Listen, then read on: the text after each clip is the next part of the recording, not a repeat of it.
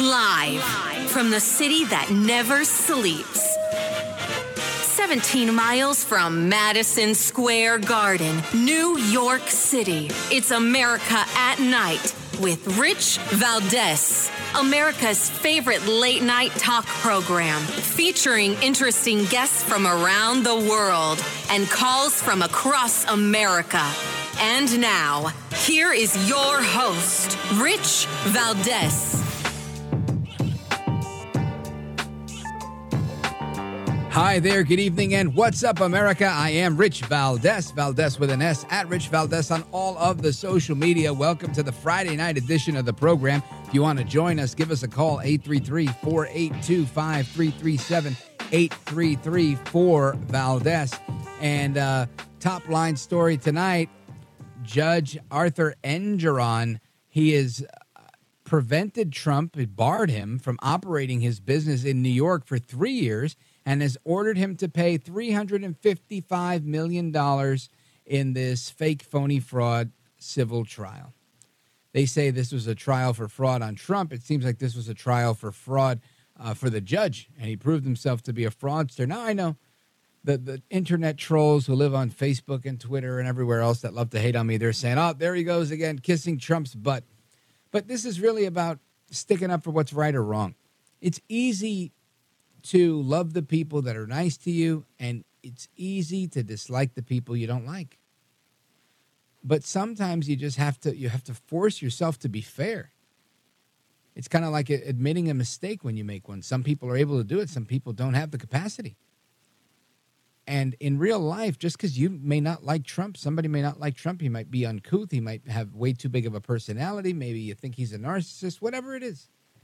It doesn't mean we get to change the laws to bust his balls. It doesn't work that way. It's not cool. Because the minute we do it for him, we'll do it to the next person we don't like. And the next person. Now the laws, instead of being objective, they become subjective. Subject to whether we like you or not. Subject to whether your personality fits the mold or not. Trump doesn't kill people. Trump hasn't made himself a dictator. Trump hasn't refused to leave the White House. None of these things that everybody is supposing will happen, none of them have happened. In fact, if there's anything we can presuppose, it's that he won't do it because he was already in the White House and left voluntarily, and I remember watching it. He left. He had some people with boxes behind him carrying boxes. He walked right onto Marine One. He left the White House. He went to Mar-a-Lago.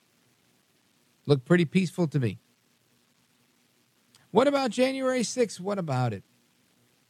We have an FBI that can't even answer questions about who was in the crowd. Oh, but they can't because operational things. They can't reveal what, their sources and methods and if they've got undercover people or not. These people are doing counterterrorism work, Rich. Don't you understand? The FBI can't just put that out there. This could compromise their operations. If you believe that, let me tell you something. I've got a bridge. I got a concrete bridge in Brooklyn. I've got a suspension bridge. It's mainly steel. It's also in Brooklyn. I've got a really, really nice bridge. Kind of goes with the wind flow. That one goes from Jersey into Staten Island. Well, I got a lot of bridges for sale. You let me know which one you want, and I'll sell it to you. Stop being so naive. Truly. Open your eyes. Pay attention. This is an erosion of our constitutional system. This is an erosion of the laws. We know it. This is an erosion of good and evil where good prevails and evil falters. We're turning that upside down on its head, where we use evil to get the outcome we want, where we use evil to make sure we ensure the candidate we want wins. We use evil because we may not like a person for their politics or their attitude or their delivery. Listen, I don't like Joe El Baboso Biden. I don't like Barack Obama. There's a lot of people I didn't like and don't like now. But I would never sit here and cheat to keep them out, and I would never sit here and change any laws to prevent them from serving. If they get the votes, they get in. That's my opinion. Now, are we going to play around with mail-in ballots? It's a whole different conversation. I say we shouldn't play around with mail-in ballots. I say we do it the way we've always done it, where there hasn't been major issues. And that's it. Punto y final. Period. The end. But we try to complicate things, and we make them more difficult than they need to be. We know that if we bring too many people to this country, we have a problem, an overflow problem. So what are we experiencing now? Problems with overflow. Hospitals that are crowded, schools that are being shut down to go to remote instruction so that people can live inside of the school because the tent housing is no longer suitable. Entire tent cities that are being erected to make space for people that have entered the country illegally at the invitation of President Biden, turning a blind eye, saying, don't come here. Come on in. Come on. Now, listen, it's Friday. I don't want to sit here and bark up a storm and tell you what's wrong in society. There's enough guys on the radio doing that. My job to make fun of people and crack a few jokes, talk to you in the process, and enjoy ourselves on the air.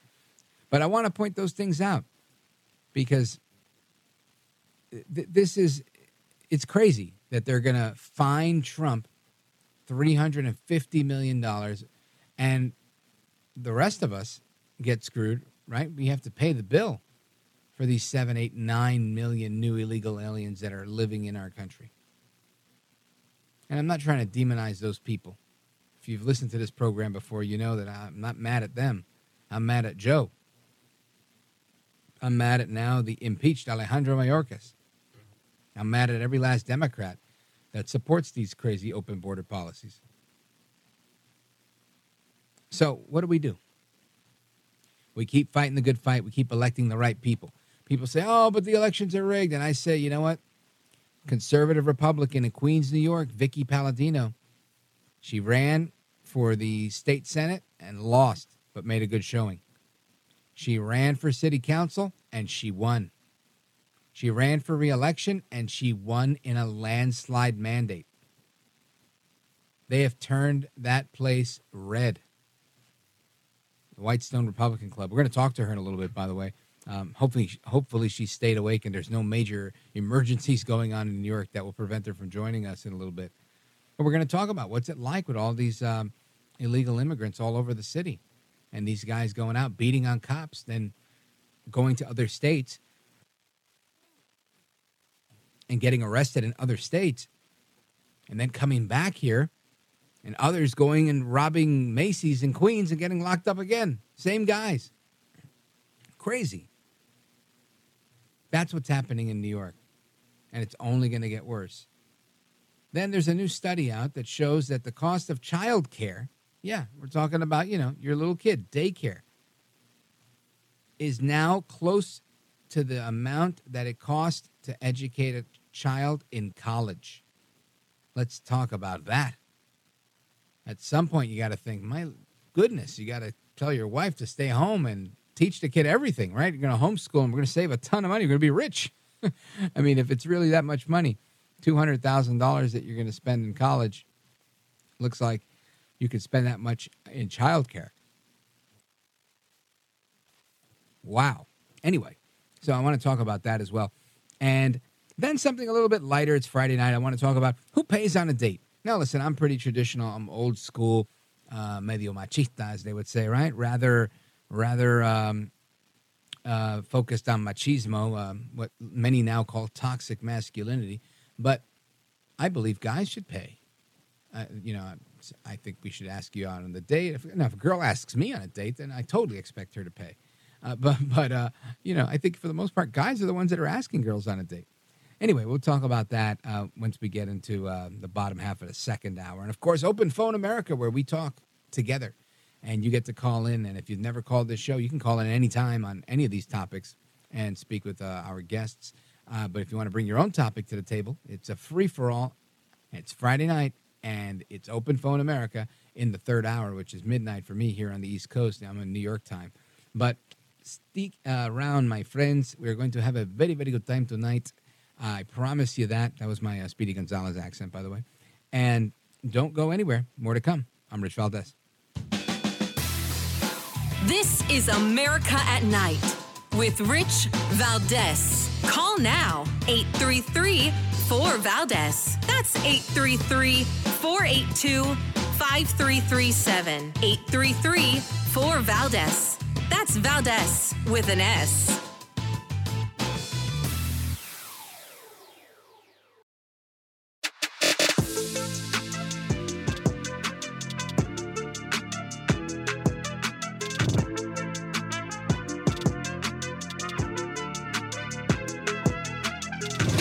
Well, thank you, Rich, and thank you for everything. I know you very well, and I listen, but I have a lot of people that listen, and they love your show, and I appreciate it very much. America at Night with Rich Valdez.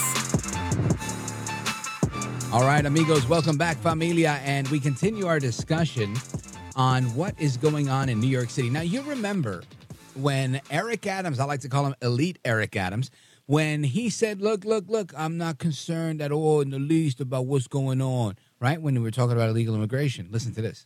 You pledged during your campaign to keep New York City a sanctuary, a city. Do you have any concern that policy is attracting more people to the border, more people to cross the border to make that dangerous trip?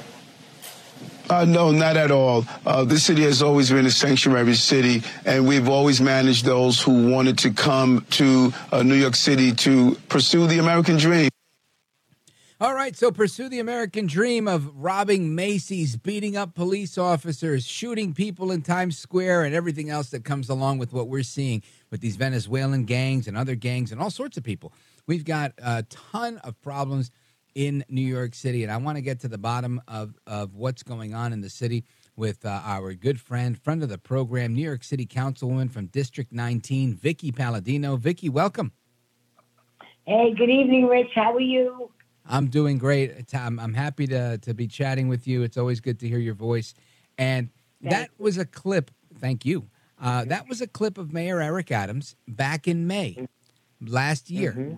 Fast forward to today where he's waving the white flag and he's asking Joe El Baboso Biden for all sorts of federal help when it seems like the power to fix the problem in some part lies right with him in the city, right? If we didn't have this catch and release system with the criminals, if we didn't have police that were kind of neutered, they're great police, but if you don't actually hold anybody and there's this no cash bail deal, where are we? What's your perspective on what's going on in the city, Vickie Paladino?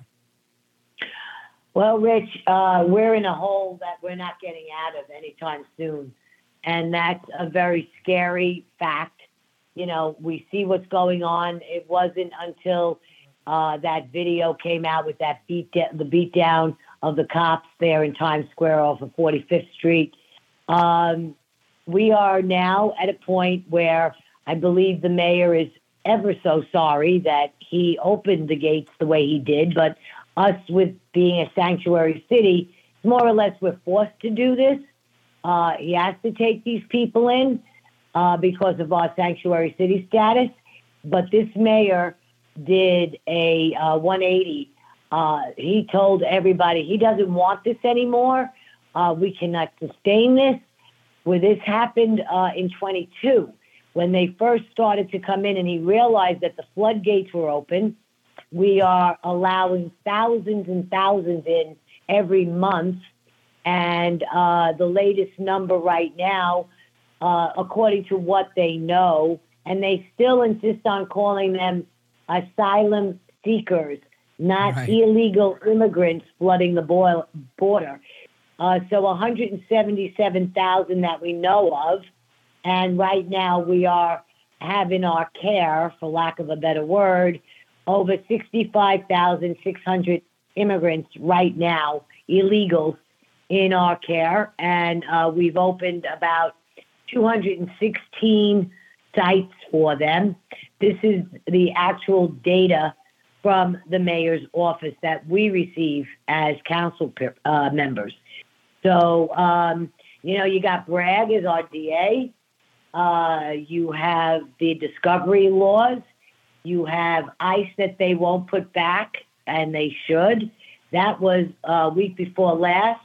Nicole Maliotakis, myself, Joe Borelli. For those who don't know, Joe Borelli is the minority leader of the Republican Party, and we have what's called a Common Sense Caucus, which grew by one Democrat member.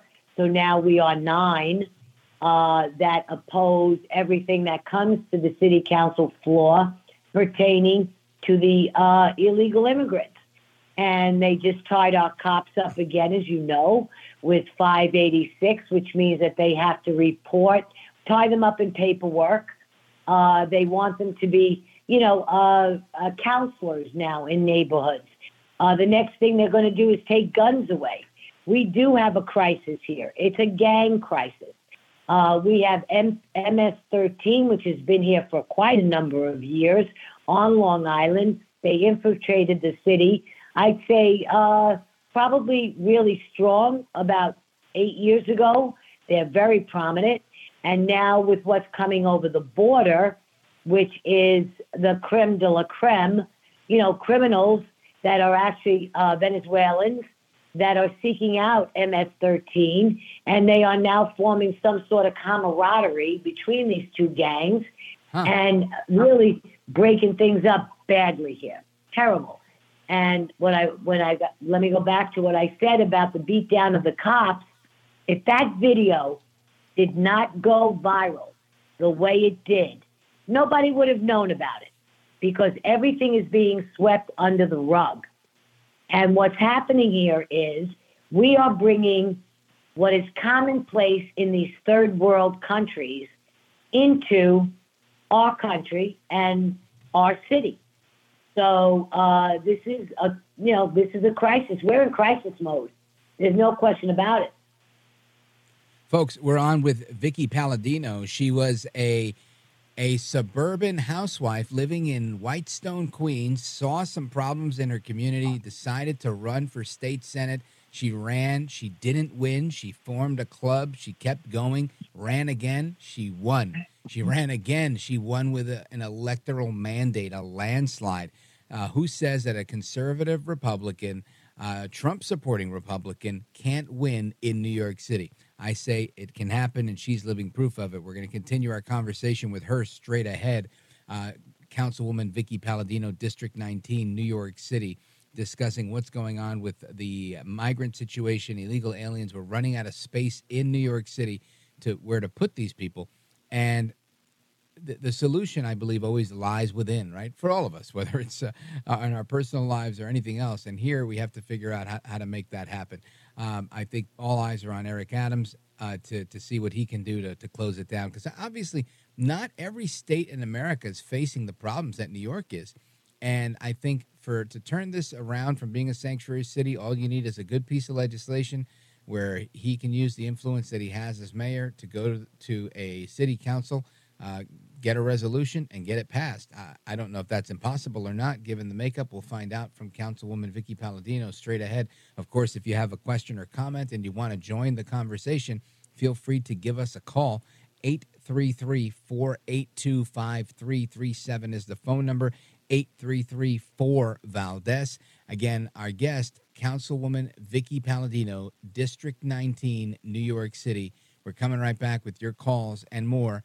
Don't go anywhere.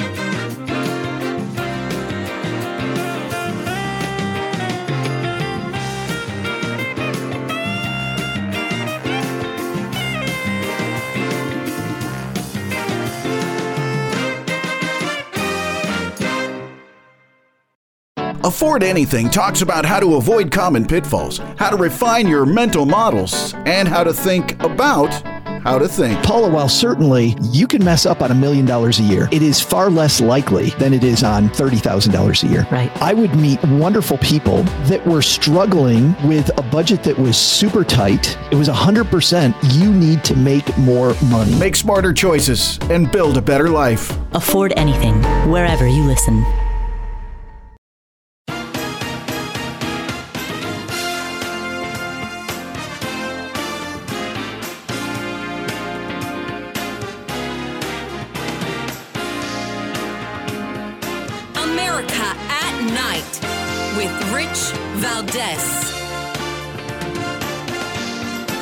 Because critics on the right have noted that New York City is a sanctuary city, and this migrant crisis comes with that territory. So what do you say to those who think you relinquish your right to complain about the stresses it places on your city because of that?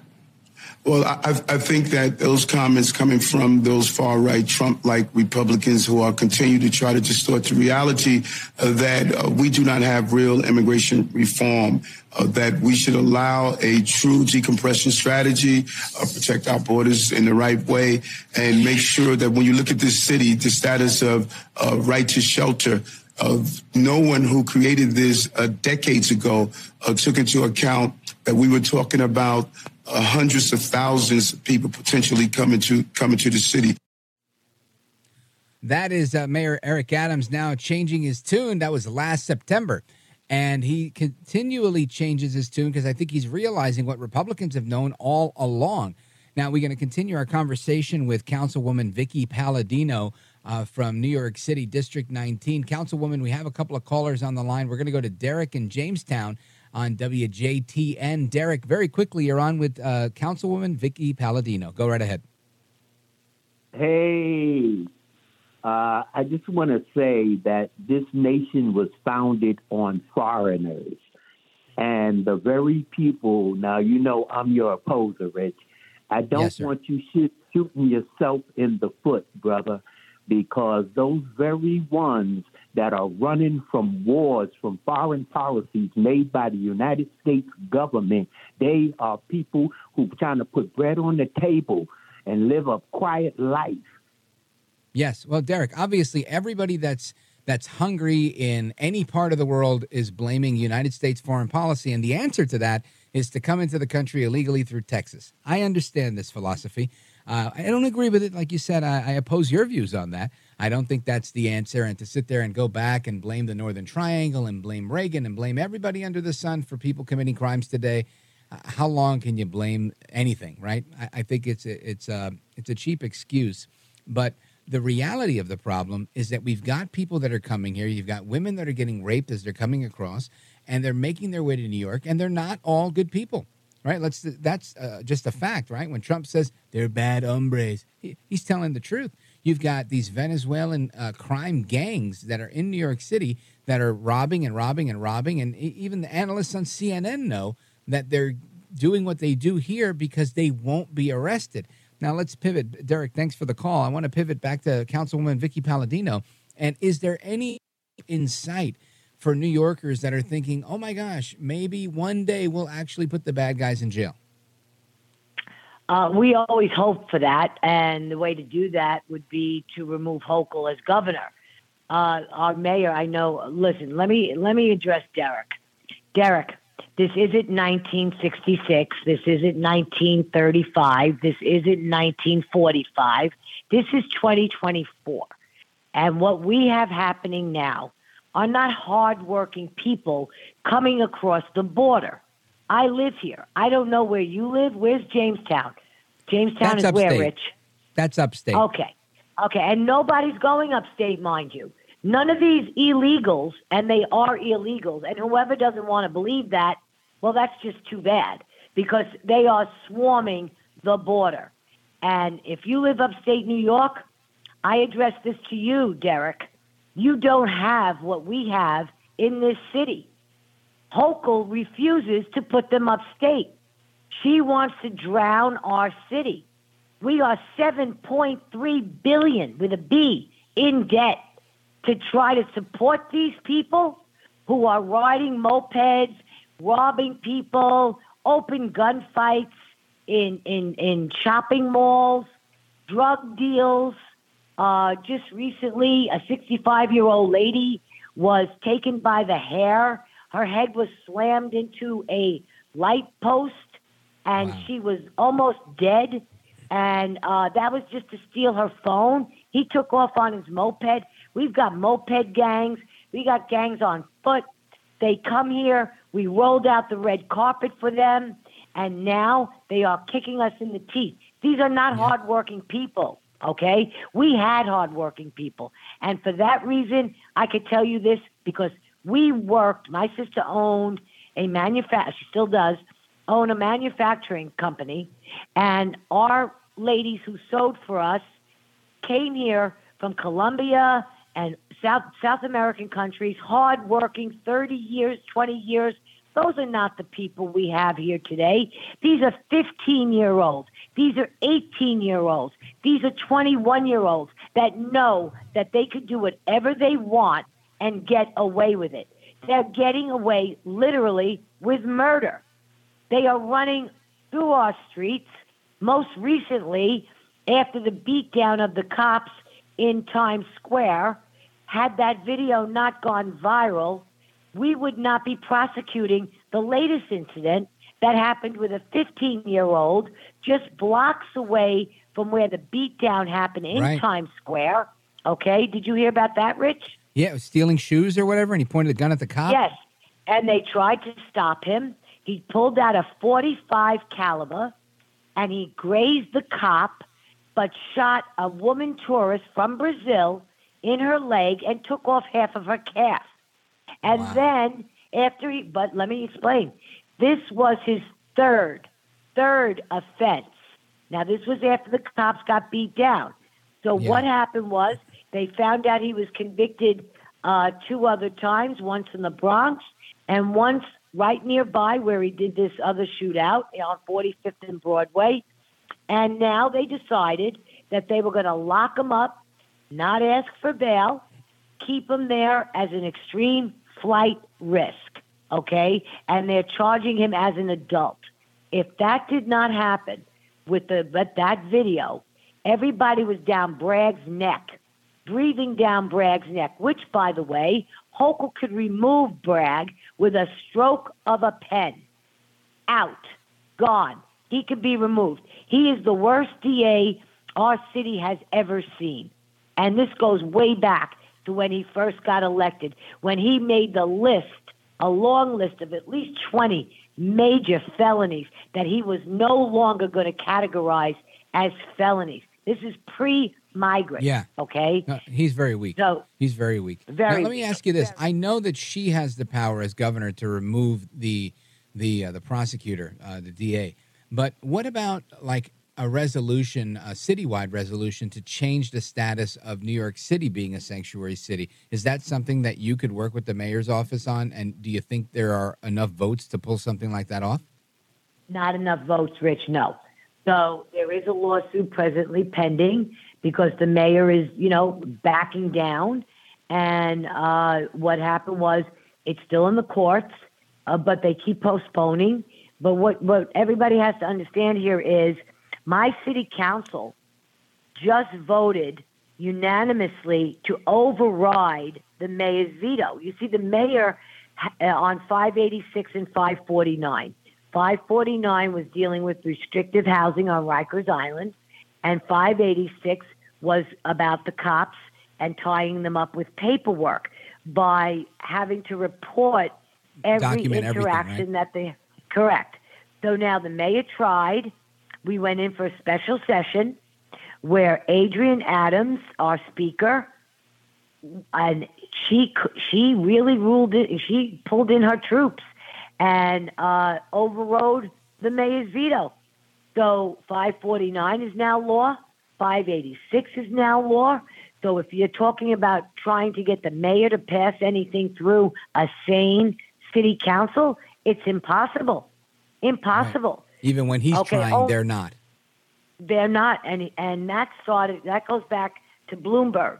When Bloomberg took the right of that veto pen away from the mayor and put it in the hands of the city council. So unless he's got a friendly city council, reasonable thinkers, common sense thinkers, only then would his veto stick.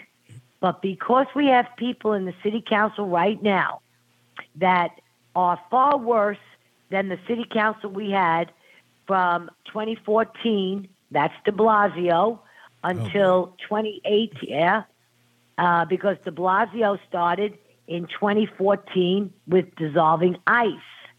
And then by 2017, it was done. And the Kathy Hochul also has the ability to do something about ICE as well, which means that could that they could cooperate with the police, and we could actually deport these felons. They don't belong here. Deport them. And that's what we need to do. But until that happens, which is a far, far, far down the road, that means replacing the Kathy Hochul at the head, because I often say this, and it sounds harsh, so I'm I'm sorry if I offend anybody in advance. When you have a snake, the only way to kill a snake is to cut off its head. If you cut off its tail, it will grow back a new tail. So we got to go to the top, which is the governor. And unless the governor does her job, which she will not, that's no help to our mayor. We get zero funding. So what we're doing is we are stressing out our taxpayers, the legal people that are here that are working hard, paying their taxes, and guess what?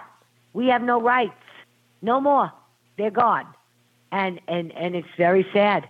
And this is this is the desperate situation that we're in. You know, back in 29, Cuomo was about to sign the bail reform bill. And, when they put these bills in, the budget or whatever, when they put them in, it's mixed up with all this minutia, all these weeds. You got to seek these out line by line. Yep, the devil's in the details, right? There you go, 100%. Vickie, hang on real quick. We're going to take a pause right here and come right back with Councilwoman Vickie Paladino, District 19 out of New York City. And when we come back, I want to ask a couple of questions about what's going on nationally and get her perspective on those. Plus, your calls coming up in this the following segment, 833-482-5337, 833-4-VALDEZ. This is America at Night with Rich Valdez.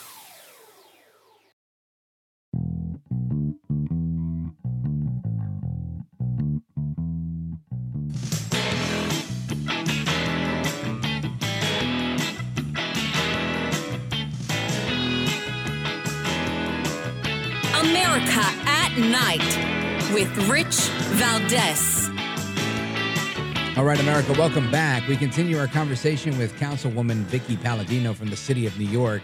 And Councilwoman Vickie Paladino, I want to pick your brain a little bit. So the congressional seat once held by George Santos was flipped by Tom Suozzi.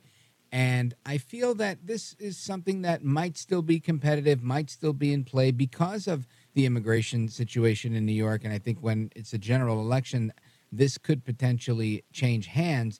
But I don't know if that's a naive view. What say you? I don't think it's naive at all. The thing with Tom Suozzi, now that they tipped that CD3 district, Congressional District 3 falls into my district by about 18%. And you know how my district went. It went all red for me. And what they need, Tom Suozzi ran on the Republican message. All of a sudden, Tom Suozzi was saying that he is against what's going on at the border, that he is pro-cop and law and order, and he was talking like a Republican. And that's basically how Tom won this race. But we know how Tom votes, and we know what's going to happen once and I said it. I said, we are going to have a conversation, and Tom reached out to me. It's good politics. And we're going to sit down and we're going to have a long conversation about what you plan to do. Are you going to stick to your word, or are you going to, was this just lip service that you gave the constituents on Long Island as well as here in Queens just so that you could get elected? I mean, flat out straight. There's no other way to say it. So yes, indeed, I do believe that this, with the right candidate, I believe that this is a winnable race again, most definitely. It's very sad that it happened. Right. Now, he won by like 10 points or 8 points? 8 points. 8 yes, points. So 8 I points. think she did a good showing, Mazie Philippe. Do you think she could make another run at it? I don't know if they're going to choose Mazie to do that. I don't know. That's Nassau County GOP. That's not Queens GOP's job. That's their job, because most of the district is on the North Shore of Long Island. And because my district is right there, it tips into me. But what's going to happen here, Rich, is they're redrawing the lines. And once they redraw the lines, I don't know what it's going to look like. At this point, all I do know is that they may come into my district by a little bit, and because I'm by the Whitestone Bridge, they're going to take this up into the Bronx. So who's ever going to run for this seat is going to have a long run because it's so much area to cover. It's a tremendous, tremendous congressional district. And to go from a little part of Suffolk County, for those that don't know, that's really far out on Long Island, come into Nassau, from Nassau into Queens, and then go over the bridge into the Bronx. You got to have a lot of energy, let me tell you, and a very strong message. Oh, yeah, a lot of energy and a lot of money. So they, you know, yeah, because of the area. And you know, Mozzie did have a good campaign. Mozzie did have a lot of money, but it was a 6-week run. And let me reiterate this. Tom Suozzi I view as an incumbent because Tom Suozzi is a known commodity here for 2 decades, okay? So you took a relatively, a definite unknown, not a relatively unknown, an unknown, and you put her up against an incumbent, a strong incumbent. And I didn't see it as a great choice for that reason. I wish they would have been best if they would have picked somebody else that had more of life experience in the federal government with the issues and is a known commodity. Yeah. And it was a 6-week or an 8-week race, Rich. What are you going to do with 8 weeks? I think it's also really tough when you were going against, you know, everybody slamming Santos. So that makes it really tough as well. Vickie, I'm out of time in this segment, but I want you to let everybody know how they can make a donation to your campaign and support you however they can. Well, I just opened up my new campaign for 25. So it would be Vickie for City Council, Vickie Paladino for City Council 2025. Outstanding. Vickie Paladino, New York City Councilwoman for District 19. You are a gentlewoman, a scholar, and a patriot, and I thank you for staying up late and having a discussion with us. And I thank you, Rich, so very much. I hope to see you soon. You bet. God bless. Folks, we're coming right back. Your calls and more coming up. Don't go anywhere. This is America at Night with Rich Valdez.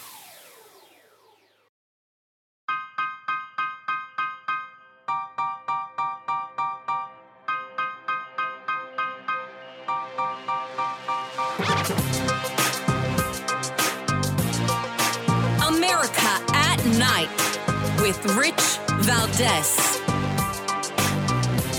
All right, let's go very quickly to Pittsburgh, Pennsylvania, KDKA, and check in with Dan. Has a comment on Councilwoman Vickie Paladino. Dan, go right ahead. Hey, Rich. What a splendid guest. The woman, every word rings true, and she doesn't. You can hear the difference in her comments as opposed to the mayor, where he's tiptoeing on every word that he speaks. I think you're 100% right. This is a perfect example of when you have somebody doing things for the right reasons. Dan, thank you for your call and your compliment. Let's go to Justin, Moorhead, Minnesota, WDAY. You have a comment on immigration. Go right ahead quickly. Yeah, good talking to you again. I want to comment on that last caller when you had the guest on, and he was basically saying, you know, we're a nation of immigrants. And I'm so sick of hearing that argument from people. We are a nation of immigrants for sure. But the difference was when the immigrants were coming in back in the 30s, 40s, 50s through Ellis Island, we needed low-skilled labor, right? These people were assimilating. These people now are not doing that. Well, and the biggest part about that was they were paying their own way, right? There were public charge rules that said that they couldn't live off of the public dole, and they had to have sponsors, and that seems to not be the case anymore. Justin, thanks for the call from Minnesota, WDAY. My buddy John in Vero Beach, the music means I got to go, but we'll get to you in open phones at the top of the next hour. Don't go anywhere.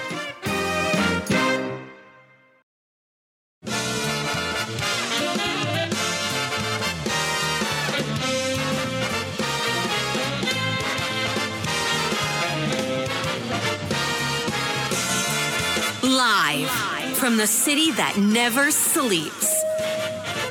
17 miles from Madison Square Garden, New York City. It's America at Night with Rich Valdez, America's favorite late night talk program, featuring interesting guests from around the world and calls from across America. And now, here is your host, Rich Valdez. Hi there, good evening, and what's up, America? I am Rich Valdez, Valdez with an S, at Rich Valdez on all of the social media. And the suspects in the Kansas City shooting at the end of the parade that's being charged as a mass shooting are going to be charged as adults, is what I'm looking at here. This is according to the Post-Millennial. The third suspect, who's also a juvenile, has been released. And just a quick update on that. It was revealed that two of the juvenile suspects detained for the mass shooting at the Kansas City Chiefs Super Bowl victory parade will be charged as adults. A third suspect, who is also a juvenile, has been released after it was determined that he was not connected to the massacre that claimed the life of a local DJ and mother and injured 22 others. According to the Daily Mail, the Jackson County Prosecutor's Office said that while specific charges have not been filed, the duo will not be treated as juveniles. And I think that's a great thing, because what they did, kids don't do. And I think it's always important they remember that you just can't do this type of thing. And speaking of this local DJ, I want to put a name to her. Her name is Lisa Lopez Galvan, and she was shot and murdered at the end of the Chiefs Super Bowl parade just on Wednesday. And many locals know her. Those who don't know her now, and it's a shame. Obviously, anybody in my business that gets murdered is horrible. What is the station that she's with, Alex? KKFI in Kansas City area. Well, my hat goes off to her and her family. My condolences.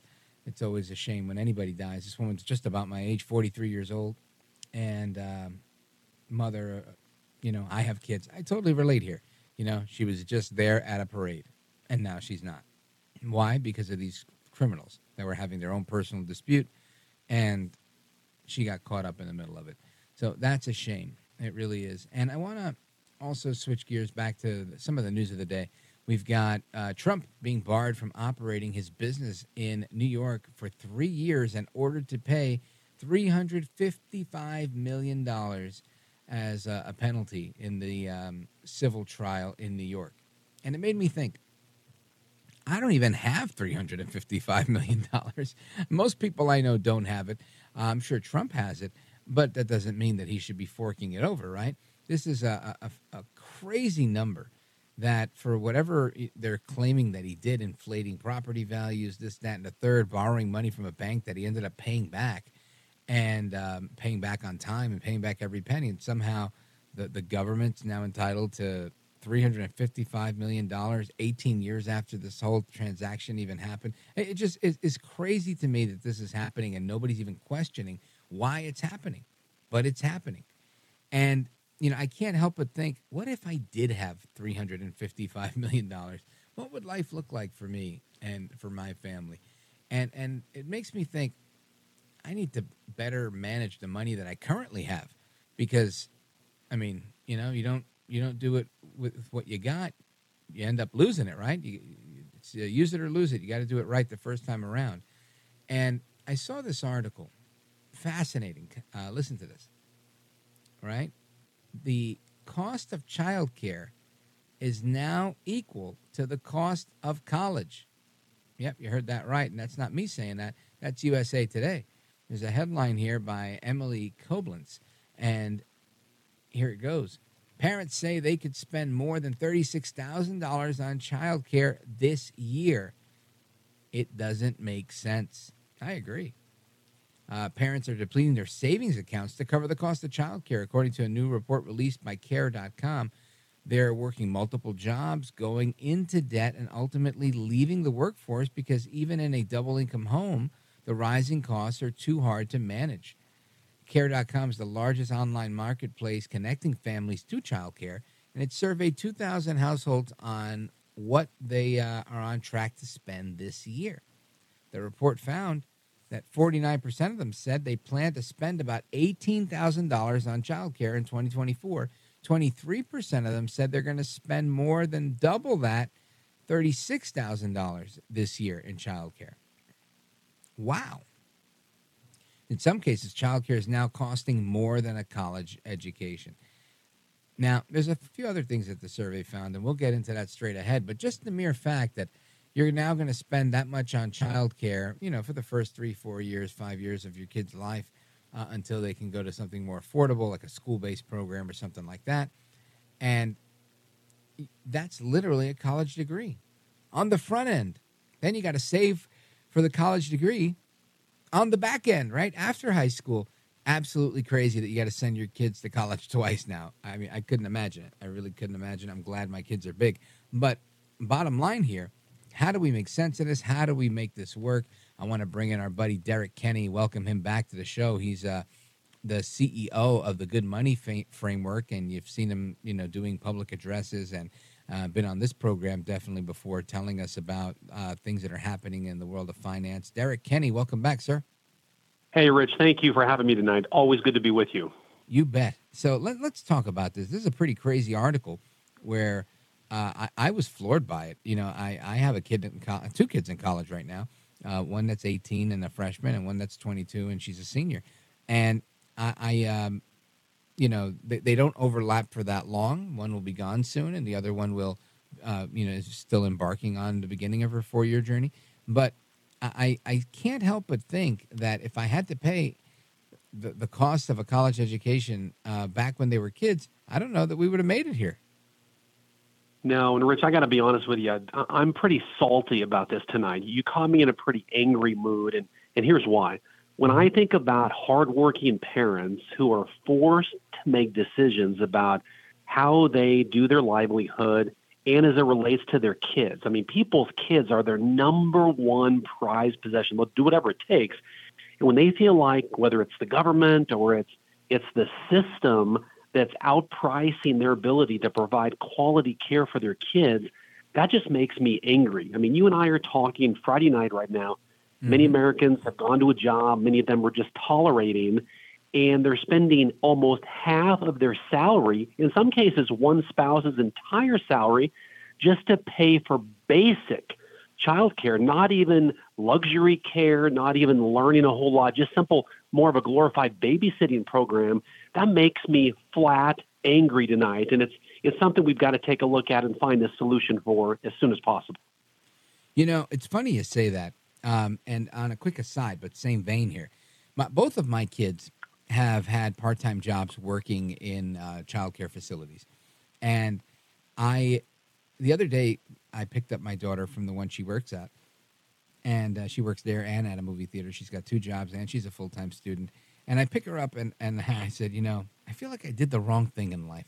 Like, I should have opened one of these child care places because they make a fortune. And I happened to, in my car, I had somebody who's a mom and has a 7-year-old, and she was saying, I looked at that place, and it was nice. It was, a couple of blocks further away from where I worked, and I worked over here, and this place was a little more expensive, but it included everything. It included diapers and this and that. And she was just giving me the scoop, and I was like, wow. And I think the number she was giving me a couple of years back was something like $1,400. And I thought, man, imagine you have, 10 kids. That's some coin coming in. You can definitely cover your rent and some employee salaries with that. Again, you're not going to have 10 kids. You're probably going to have 30. And some of these places have 50 kids. And whatever the case is, my point was you can really make a living with these things. And it reminded me of another conversation I had with a buddy of mine who told me that he got invited to an all-expense-paid trip to Mexico. And I said, wow, what does that guy do for a living? That he's inviting all his friends to Tulum on a weekend trip. And he said, oh, the guy owns several daycares. And he's got contracts with the state. And I said, oh, my gosh, I'm in the wrong business, Derrick Kinney.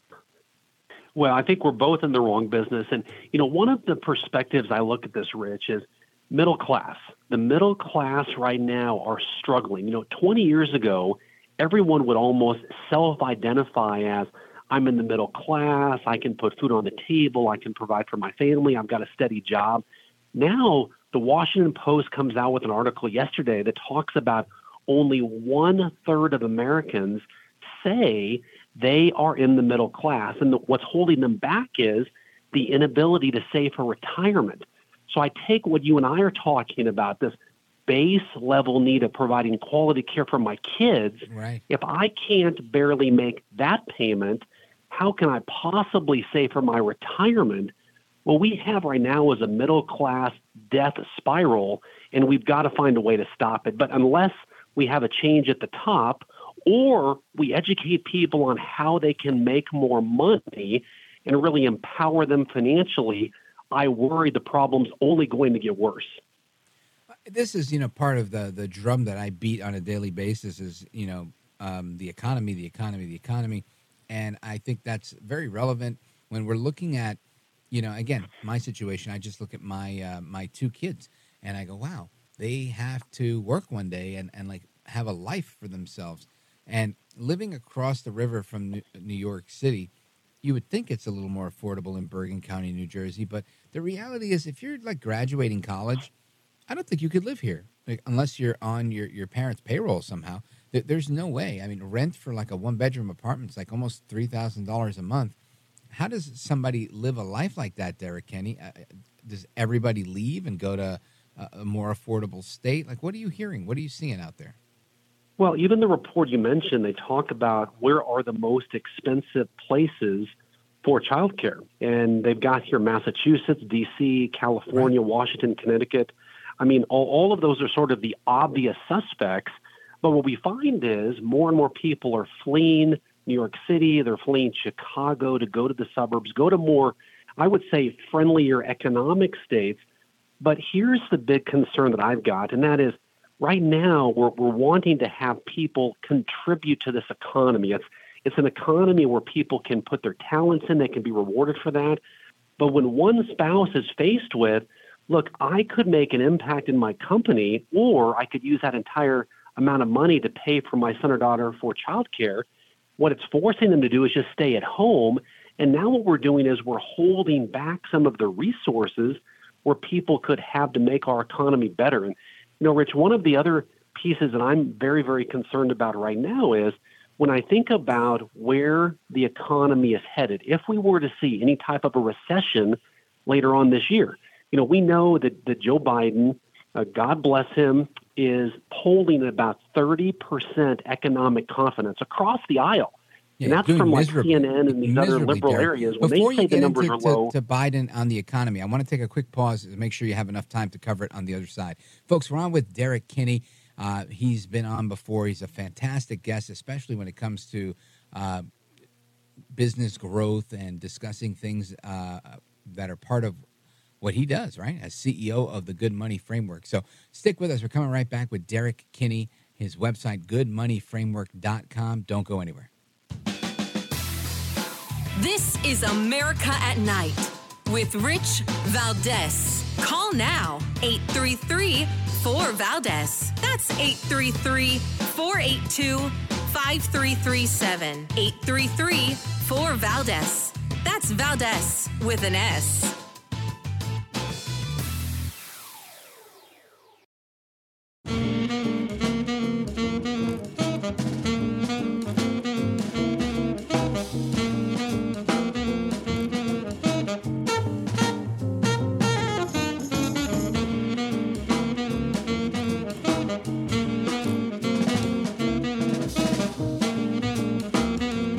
This is America. This is Night. This is Rich Valdez. All right, we left off with our guest, Derrick Kinney, and you were mentioning Joe Biden and the current economic situation. Derrick Kinney. Yeah, Rich, one thing that I think I'm not alone in my thinking here, but we have a confidence crisis that has reached a record level. And again, it's Friday night, hardworking Americans are relaxing. They've got their feet kicked up. They're reflecting on the week, hoping next week gets better. But my worry is, will it? And if they don't feel like the leadership at the top in the White House has a grasp on not just the economy, but these bottom line parent issues that people care about. How can we keep costs down? When I go to the grocery store, I almost feel like I need to take a bank loan now just to buy meat, for goodness sakes.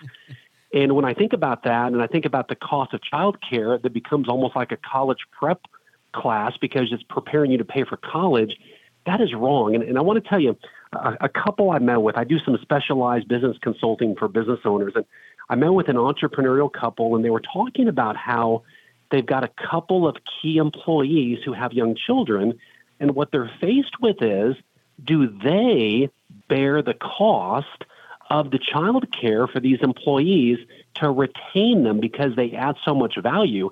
And so here are two entrepreneurs who are taking the risk. They're putting their own company, on the line every day, and they're making a conscious decision to help offset childcare costs for their key people because they know if they don't, those people might jump ship. And so what I find is not everybody can be as generous as that couple, but to be competitive and to stand out, many business owners may need to think about that as an additional benefit to retain and even attract quality people.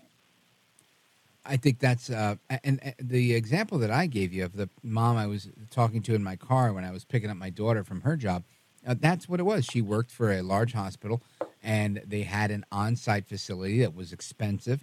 There was a place a little bit cheaper, a block or three away, but it was older. It wasn't as new. It didn't include everything that the expensive place included, so she ended up going with the more expensive place until her kid was, a little older. And I think parents are faced with these decisions on a regular basis. Do I go with the highest quality? Do I, where do I cut a little bit in order to make this work? And some can afford it, some can't.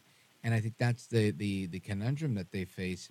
And I don't know what the answer is to this. I wish I could say, get rid of Biden, everything gets fixed. And I don't know if that's going to fix this. Childcare is extraordinarily expensive.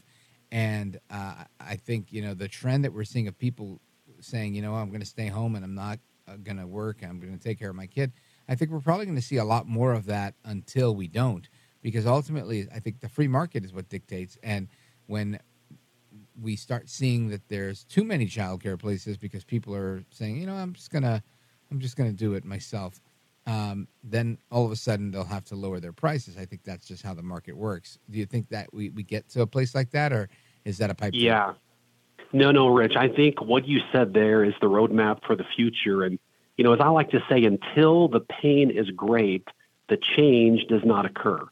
And until we see the pain so great on couples, we're likely going to see a new franchising model emerge of affordable child care for busy executives.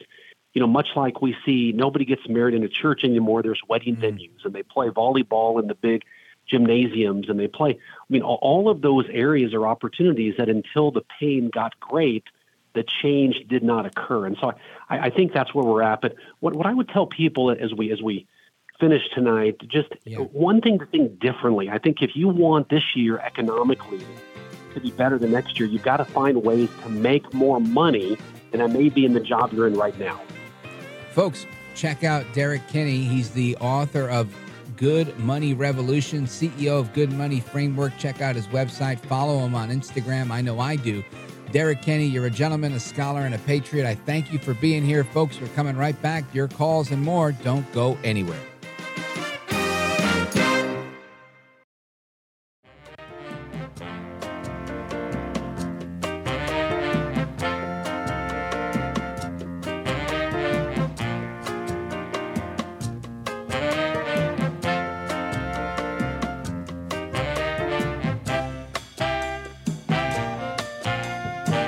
America at Night with Rich Valdez. I was going to go to a caller named Leslie calling from California on KVTA, but she's not there. So we will continue. Leslie, thanks for the call, but no thanks for hanging up. I really wanted to get your perspective on that.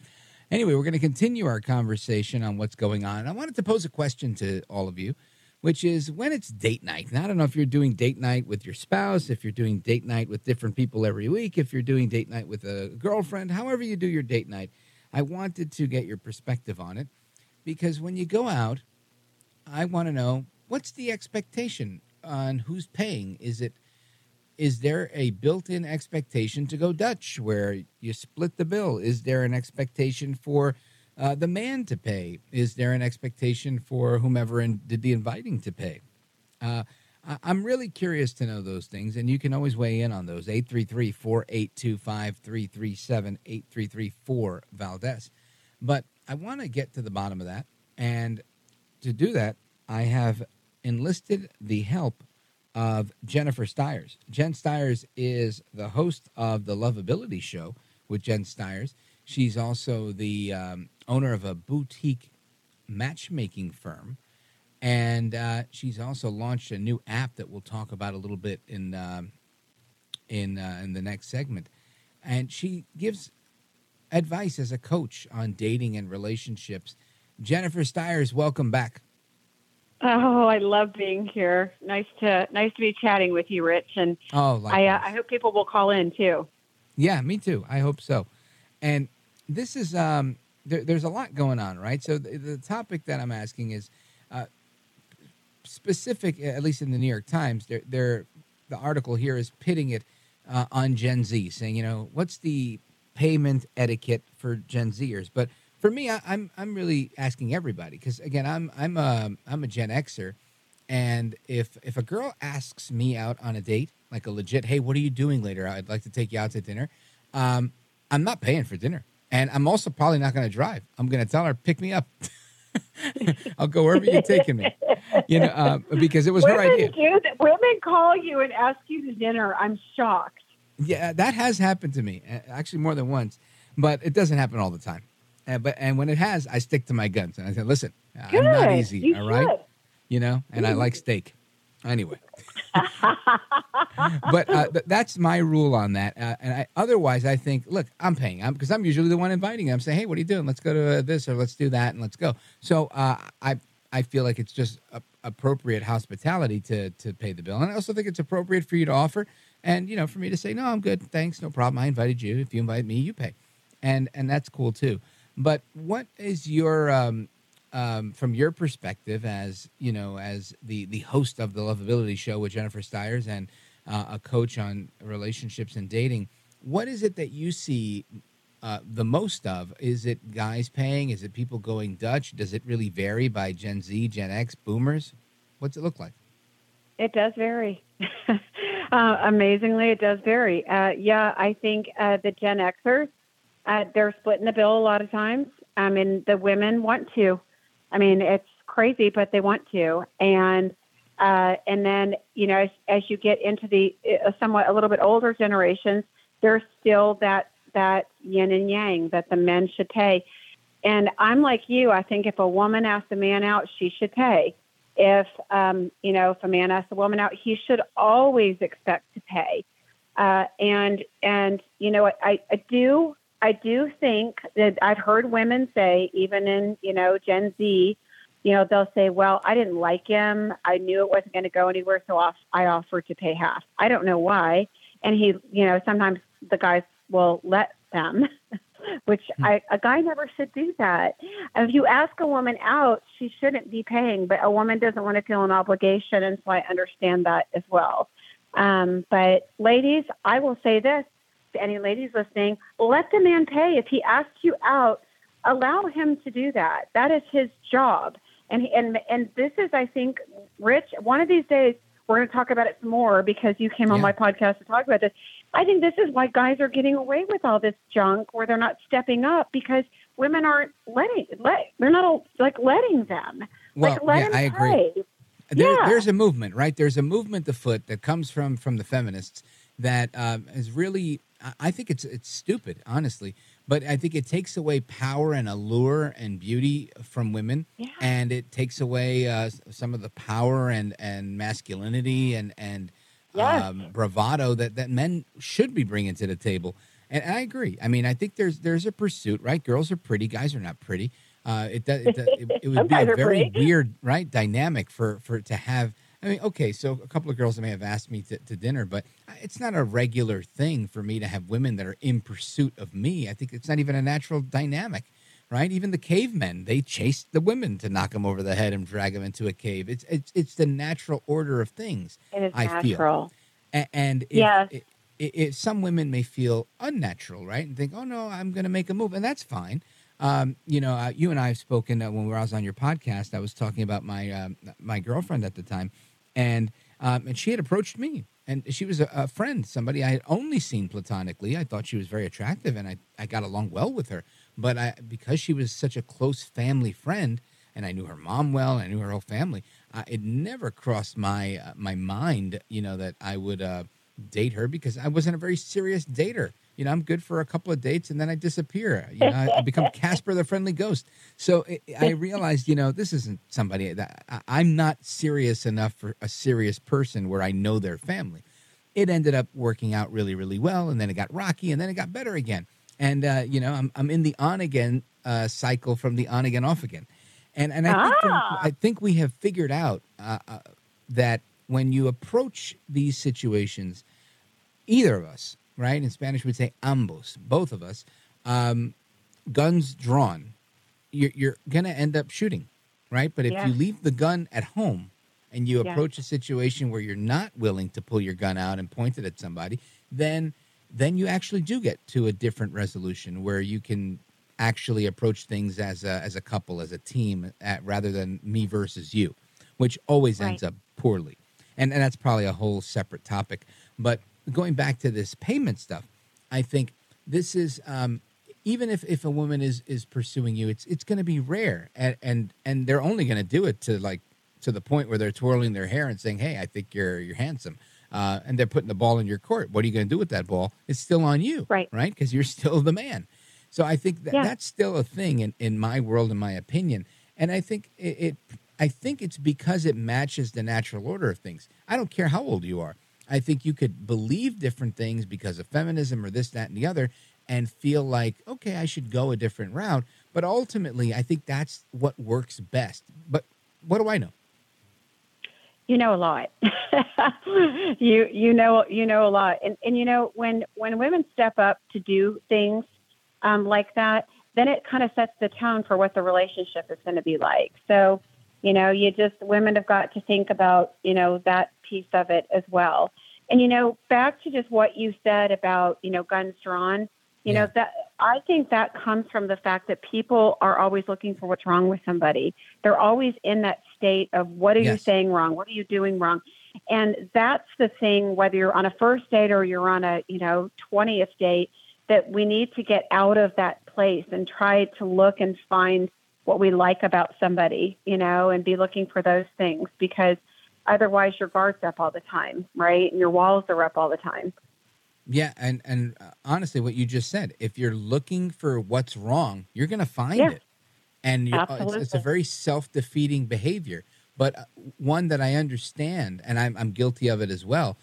For years, I dated with no intention of anything serious because I just didn't want to go through the work, right? There's a lot of work in getting to know someone and trusting someone and trying to explore that idea. And ultimately, I think it's all self-protection. You just don't want to go through, I was in a divorce that cost me a lot of money and changed my life. And that was the last thing I want to do is allow that to happen again. Yeah, right. You have to wait till you're ready, whether that's emotionally, physically, whatever, I mean, you got your walls up for a while, and then they'll eventually come down. So, it takes time to change perspective. It does. It does. But there is a yin and a yang. And regardless of, how successful women can get and how much money they make, we still need to respect that order, because we do, even busy women. I'm that woman, when my date comes to pick me up, I don't want him to ask me where we're going. I want him to know. I want him to have a plan. I want him to have a reservation. I want him to be in charge, because I've been in charge all day and I don't want to do it anymore. It's so refreshing to have a man that can step up and do those things and pay the bill. And it's very I'm going to use the word unmanly, but I don't mean it in a pejorative way. I mean, like, I don't know me or any of my friends, or I should say, nor any of my friends, that would ever really feel like, oh, I can't wait to get home so my wife could tell me where we're going to dinner. Like, how do you live a life like that, right? I don't think any guy would even feel comfortable with a situation like that. It just doesn't seem natural to me. But maybe I'm wrong. If you have a different opinion or you'd like to chime in on this conversation, give me a call, 833-482-5337, 833-4-VALDEZ. This is America at Night with Rich Valdez. Call now, 833-4-VALDEZ. That's 833-482-5337. 833-4-VALDEZ. That's Valdez with an S.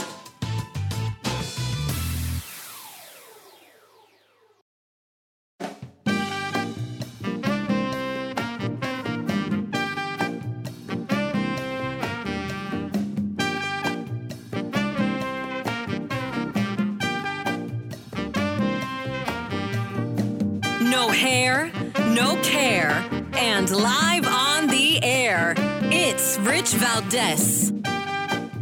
All right, America, welcome back. We continue with your comments, suggestions, and everything else you want to say. Let's go to Steve in Atlanta, Georgia. Steve is calling us from WGKA, the A. And Steve, you're on with Jennifer Styers and me, Rich Valdez. Go right ahead. Miss Styers, thanks for being a guest. I guess again, huh? You like her. Yeah, she's terrific. Too. I love her. I really love her. Miss Styers, this is my question to both of you too, okay? Sure. So she mentioned the order. And where does the order come from? She mentioned yin and yang. Where does that come from? Well, that's good and evil. I mean, that's what we are. We're talking about the Bible, right? And we're talking about the other religions that talked about the good and the evil. And the evil does exist. So the things that are taking over society now the evil in society now, the bad, the evil, the demons, want us to keep children at a minimum. No children. What's the whole point of the demon except to keep children from happening? Yeah, listen, I get your point because we talked about that yesterday, and you're just taking a spiritual perspective on it. But it's exactly like this article that we read yesterday with the professor that was saying, you can't have kids anymore because how dare you have kids without considering the morality of bringing a child into this world. And, I thought to myself, climate change is the last thing as a dad of two. I never said, hey, hun, let's have a baby. Oh, hold on. Let's see what the sea levels are, right? Nobody does that. Nobody does that, Steve. But you're right. And so much of this feminist activity, it's anti-family, it's anti-God, and it makes a lot of sense. And it challenges the natural order of things. Jennifer Styers. Yeah, I have to just say, I just think there's so many things. God, politics, here we go. There's just so many things in the world trying to lead us away from family.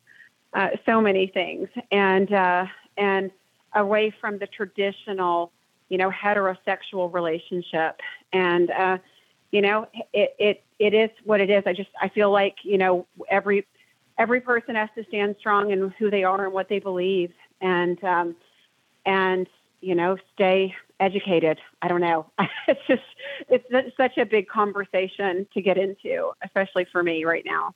Sure. So. No, and I get it. Listen, I think these are the things that you kind of in the dating world, these are the philosophical differences. I'm a big believer in shared values and 100%. common ground, right?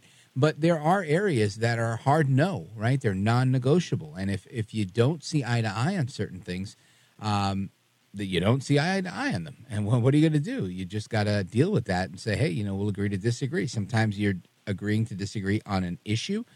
Sometimes you're agreeing to disagree on something that's way bigger, like, the existence of God and evil and everything else, kind of like Steve mentioned. And I think those are the things you're going to find out when you're inviting somebody out to dinner that you're going to pay for. Exactly. No, and it is so important that people are aligned with those things, and people are leading with that now in dating. Like, people will not cross political barriers. They won't. I was given a lot of slack for doing a heterosexual only app. That's what I'm doing. That's what I know. And, it's what I know. And so it's just, we live in a really different world, and people just have to know what they stand for. They have to know their values, and you have to be willing to find somebody and really dig to make sure that those match, because down at the, as you get down the road, if you're not eye to eye on those things, those are the things that are deal breakers. You find those out right up front. Where, what do you believe? And so, Steve's from my hometown in Georgia. I'm from Atlanta, Georgia. So, go Dogs. Okay. From the A. All right, Jennifer Styers, stick around. I want to learn more about this app of yours. Very controversial app where men date women and women date men. We're going to talk about that straight ahead. Don't go anywhere. This is America at Night with Rich Valdez. Call now, 833-4-VALDEZ. That's 833-482-5337. 833-4-VALDEZ. That's Valdez with an S.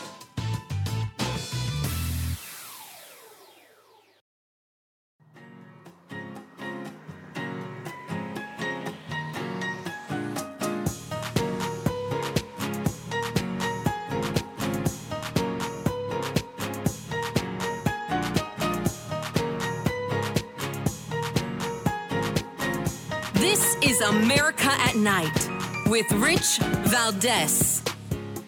All right, America, welcome back. We're on with Jennifer Styers. She's a dating and relationship coach. She's the host of the Lovability Show with Jennifer Styers. And Jennifer Styers, you've created an app, and I said earlier that it was controversial because it's for men to date women and for women to date men. Tell us more about it. Well, it's a little bit more than a dating app. It's matchmaking. It's curated matches. I have been doing this a long time and listening to all the feedback people are giving about, the dating apps, and just the junk, the swiping, everything's superficial. There's just no substance, and so many good people are getting passed over on these apps. And so I wanted to, now that AI is out, it's just given me an opportunity to create something that could produce quality matches and match on the things we were talking about: values, lifestyle, things we believe in, and that's the way that it works. So we do hit and touch on looks a little bit, but just a little bit. It's definitely not a looks only app, which I'm happy about. So I think sometimes love comes in the most unexpected places. And as a matchmaker, I have definitely found that, somebody goes on a first date and they're like, oh my God, they're so great. We're so attracted. Just couldn't keep my hands away from them. And I think, oh God, when's it going to end? it's going downhill fast. And then if they leave a date and they say, you know what, I really like them. We had a great conversation. I'm not sure that I'm attracted. It's not somebody I would have picked for myself, but we're going to go out again. Those are my people to get married. Now, how do people find the app? It's called Lovey, Lovey, and it's on Android and iOS. So it's everywhere. Yes. Oh, wow. All right, folks, check out the Lovey app, Lovey, from Jennifer Styers, her website, lovejen with 2Ns.com. Love Jen. Check her out. Give her a follow on the social media. Jennifer Styers, always a pleasure. Thanks for your insight. You are a gentlewoman, a scholar, and a patriot, and I thank you for staying up late with us. Thanks, Rich, for having me. You bet. Folks, more to come straight ahead. It's Open Phone America. You name the topic, we have the conversation. Don't go anywhere. I'm Rich Valdez.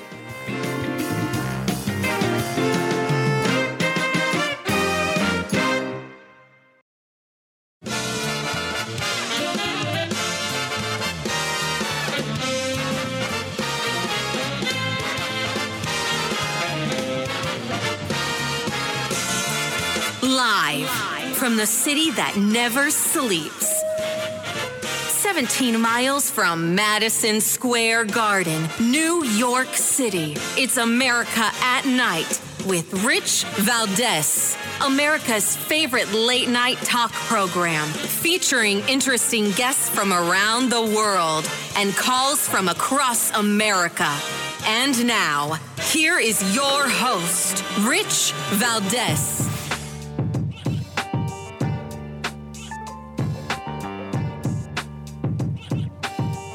Hi there, good evening, and what's up, America? I am Rich Valdez, Valdez with an S, at Rich Valdez on all of the social media.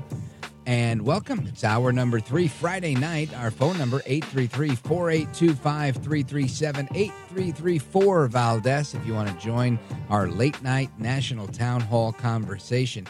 And, of course, the big story of the day, Trump has been fined $355 million by this judge in New York, Arthur Engeron. Guy hates his guts. His wife hates his guts. It's quite jarring when you see this. We also have the juvenile suspects in the Kansas City mass shooting are going to be charged as adults. We still don't have their names. They have not been released because they are juveniles, but they are being charged as adults. So we'll see if that changes anytime soon. And let's see, what else do we have here? The Office of the Inspector General for the Department of Health and Human Services has issued a statement saying that the Biden administration did not vet adults that were housing illegal immigrant children. That's a shame, and that shouldn't be happening. Let's see, what else do we have here? Oh, is that Dr. Bandy Lee? Hold on a second. This was interesting. Yep. So the psychiatrist who led the effort back in 2017 demanding a 25th Amendment ouster of then-President Donald Trump says she does not have the same concerns about President Joe Biden, despite a Justice Department report last week that said Biden has diminished faculties. That's a quote from the report. Dr. Bandy X. Lee, she's a forensic psychiatrist who edited the 2017 book, The Dangerous Case of Donald Trump, where 37 psychiatrists and mental health experts assessed a president. And she told the Daily Signal and the Heritage Foundation that this wasn't the case for Biden. It's a different type of case. She says that cognitive decline is a normal part of aging, but she concluded the 25th Amendment question, therefore, is even more relevant to Trump as long as he wishes to be president again, but neither appropriate nor relevant for Biden at this time. Isn't that something? And again, this woman, a very nice person, I'm going to say. She did a debate with the great one, Mark Levin, on radio, probably about an hour long. And they just walked through this every step of the way. And it was, I would say it was, he maintained his cool and so did she, but I don't think she was able to sway anybody over to her column that she had diagnosed Trump without ever meeting him, saying that he was nuts and that we should remove him from office just based on what she'd seen on television. I think that was ultimately something that people didn't believe. But I was in the studio that day when that happened, and it was an amazing conversation. And every break, I was the guy that was talking to her. And I was like, you want to stick around? Don't go anywhere, please. We want to keep you on for as long as we can. And it was a really good day. Anyway, I want to get to your calls as well. There's a few stories I want to mention in my Midnight Zoo list over here. We've got, let's see here. We talked about, so Putin killed Alexei Navalny, right? Or at least he died in a Russian prison. This is the guy he tried to poison last year, the year before. 2 years, maybe 3, actually. Might have been 21 when that happened. And then he was hiding, and then he went back to Russia, and then boom, now he's dead. I don't know how or what or who, because, people die in prison all the time, a la Jeffrey Epstein, right? And I guess we'll find out, or maybe we'll never find out. Again, you heard about the $355 million penalty that they've put on Trump and suspending his ability to operate a business in New York. That's nuts. One of my favorite places is his little bar in Trump Tower, 45 Wine and Whiskey Bar. Very nice bar. Great staff, good people there. And I wondered, does him not running it mean that just someone else has to run it? I mean, it's really crazy to think that they're even going to try and impose a penalty like that. Let's see. What else do we have here? We have this man that was charged for walking off with a gun that fell on the ground. Yeah, so that the Kansas City shooter from that parade earlier in the week was tackled by a bystander. I guess the gun went flying, and somebody else picks up the gun and tried to make off with it. Well, that person was now charged for picking up and walking off with the gun, and they were charged with an unlawful possession charge.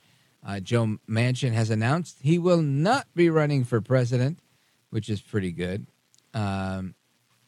because obviously that was not going to work out well for him. It's kind of late in the game to get involved. And let's see here. I can't even begin to talk about this one. Fentanyl, lollipops, maybe after the bottom of the hour. And let's see. Then we have this one. This is an interesting story. 21-year-old man from Tennessee flies to Michigan and attempts to enroll in a local high school. Why? To pursue a relationship with his 17-year-old girl. That's crazy. And this guy got in a world of hurt for this. So we're going to talk about that as well as everything that you guys are bringing to the table. I see we got calls from Texas, Iowa, Tampa, Florida, and more coming in. Let's see here. Let's go to Eduardo calling from Tampa, Florida, WWTK. Go right ahead. Yeah, Rich, thank you for taking my call. Hey, I got to tell you, what do you think about the KC Police Department possibly, I'm not saying this is absolute, maybe getting a little phone call from D.C. about holding back on the names? Because just like the one over there in the Bronx, these suspects are young and they're black, under 30 years old, and we don't want that on the news. I listened to the Spanish news, and they did the same thing. They didn't advertise the race or the names either. Right. Well, I don't think they know. I mean, I saw a video. It was very obscure from what I could see.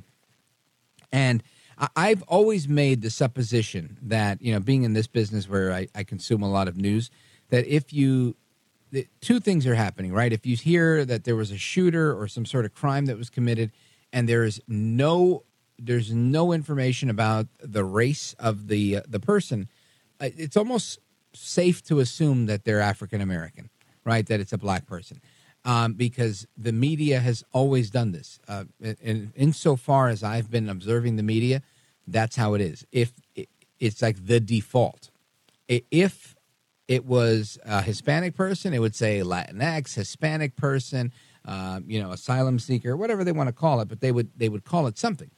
And if it were a white person, it would say white man, shoots, Latinx woman and whatever. So clearly it's none of those. And I'm venturing to say that I'm probably right here. I have not seen any video other than the big aerial footage that I saw. And in that footage, I just saw a guy running. I don't think you could really make out whether they are, Chinese, Asian, black, white, Hispanic, anything. So I don't know. I don't know that anybody has that information because I don't think the police have released it. So I don't think they have a name or a gender or even an actual age. But I do think it's safe to presume that when you don't hear anything, that it's typically that they're black men. And that's not a rule that I've made, and it's not a rule that exists anywhere that I think we can prove. It's just an observation that I've had in observing news over the years that tends to be how it works out, Eduardo. Yeah, Rich, can I say one more thing? I think they need to hold these people because they should be able to learn like some kind of trade. I mean, this crime wave was born from the George Floyd aftermath. That's something that needs to maybe pop up on a commercial. Yeah, I don't know the details of it, honestly. I know that it said that there was a personal dispute between these two guys. I do know that I think a lot of I think Kansas City has had issues with crime for a long time. And I don't know if it's specifically to George Floyd or not. I do know that we've kind of normalized the things that arose during George Floyd and like the looting and those types of things, and they never went away. I mean, they may have stopped in large part because people aren't taking to the streets in the numbers of hundreds at a time, but we're still seeing craziness where even in New York. I mean, there are still movements in New York, attempts to try and disarm the NYPD when they're the ones that are getting shot at by 15-year-old Venezuelan gang members. So clearly there's a disconnect here. Some people believe that only bad people should have guns and that good people, don't need them because they're good people. I think that's a very naive approach to life. And if, you are able to have a gun, then you should probably have one just because it's your right. And that's my belief there. I do agree that we should have a focus on trades or any type of employment. nobody should really be sentenced to a life of poverty because they lack a skill. My hope is that everybody's going to learn something and be able to do something to succeed and to do what they do. And some of us are more fortunate than others to do things that we love to do, but it doesn't change the fact that we need to do something. So I think you raise an interesting point there. Eduardo in Tampa, Florida on WWTK. Thank you, brother. Have a great weekend. Folks, we're getting to the rest of your calls and more straight ahead. Don't go anywhere.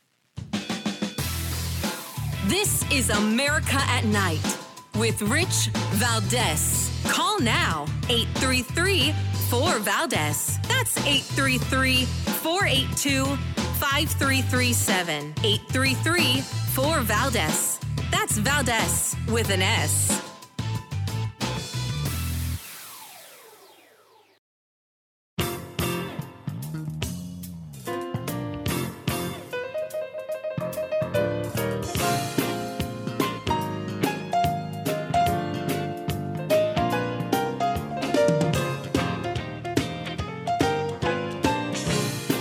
America at Night with Rich Valdez. All right, America, welcome back. We continue with your calls and more on all of the hot issues of the day. We're going to talk a little bit about Alexei Navalny in a little bit. Biden had drawn a line in the sand a couple of years ago and definitely didn't keep his word on that. Let's go to Jim calling from Kansas City, Missouri, listening online through KFNX in Phoenix.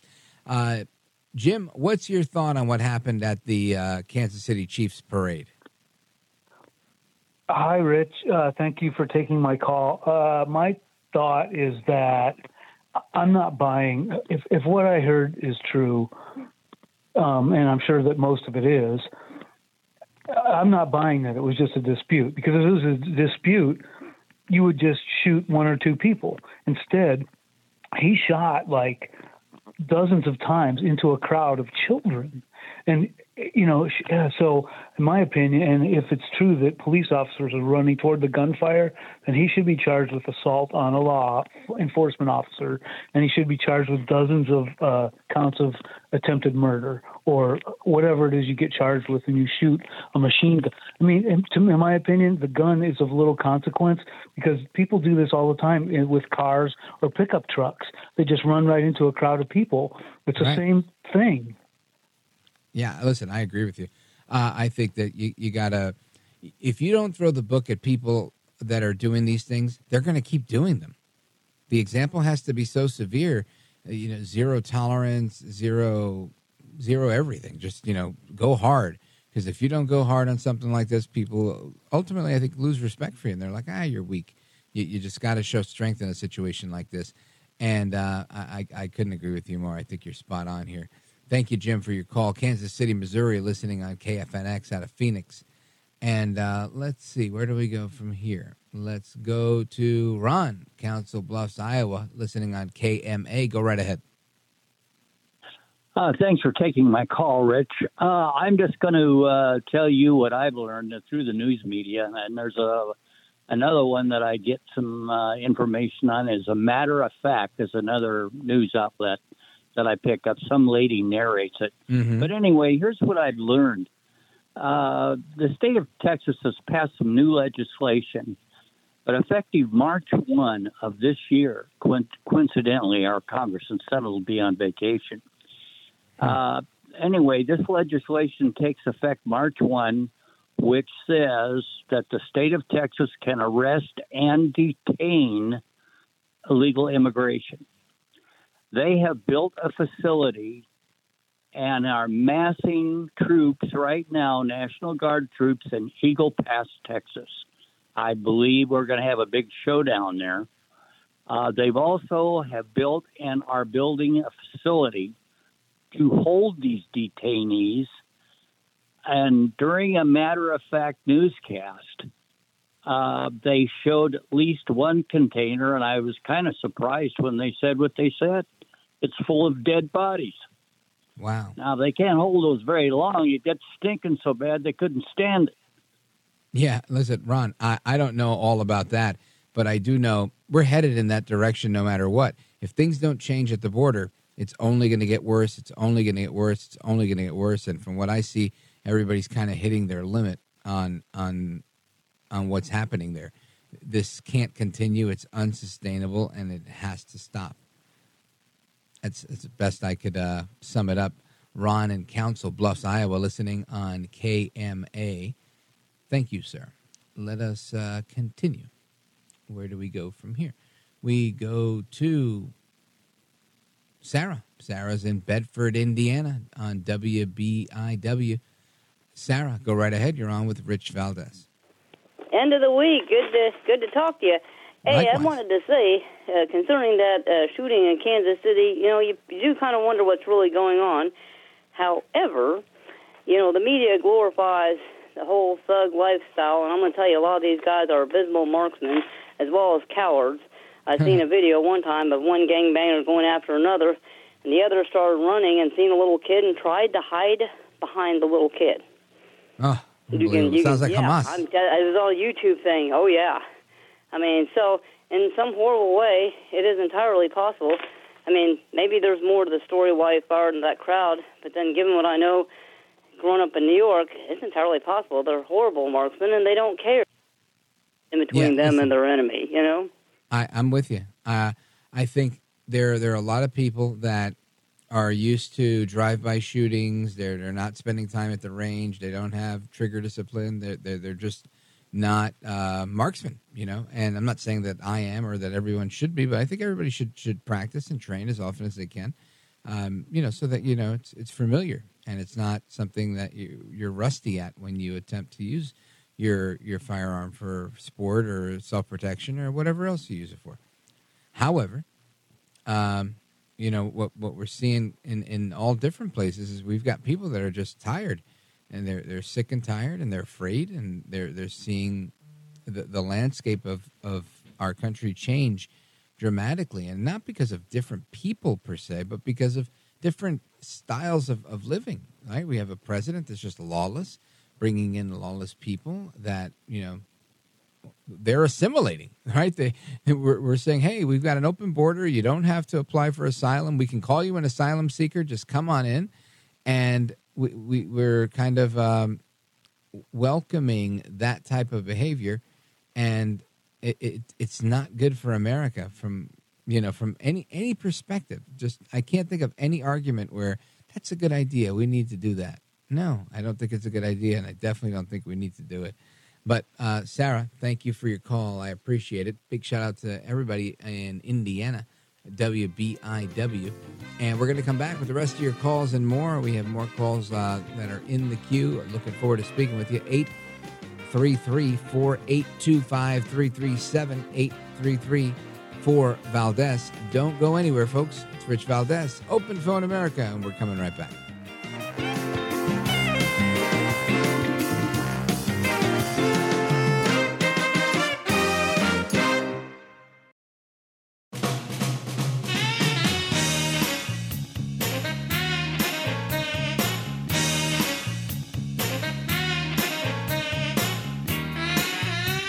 Now, 833-4-VALDEZ. That's 833-482-5337. 833-4-VALDEZ. That's Valdez with an S.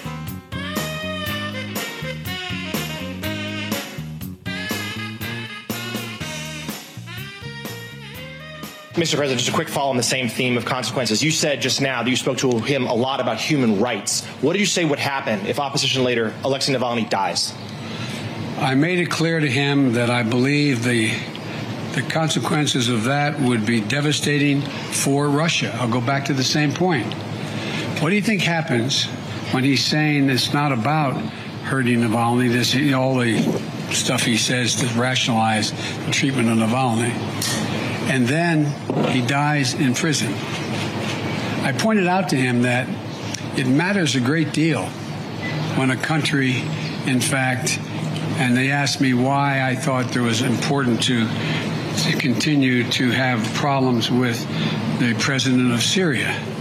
I said because there's a violation of international norm. It's called the Chemical Weapons Treaty. It can't be trusted. It's about trust.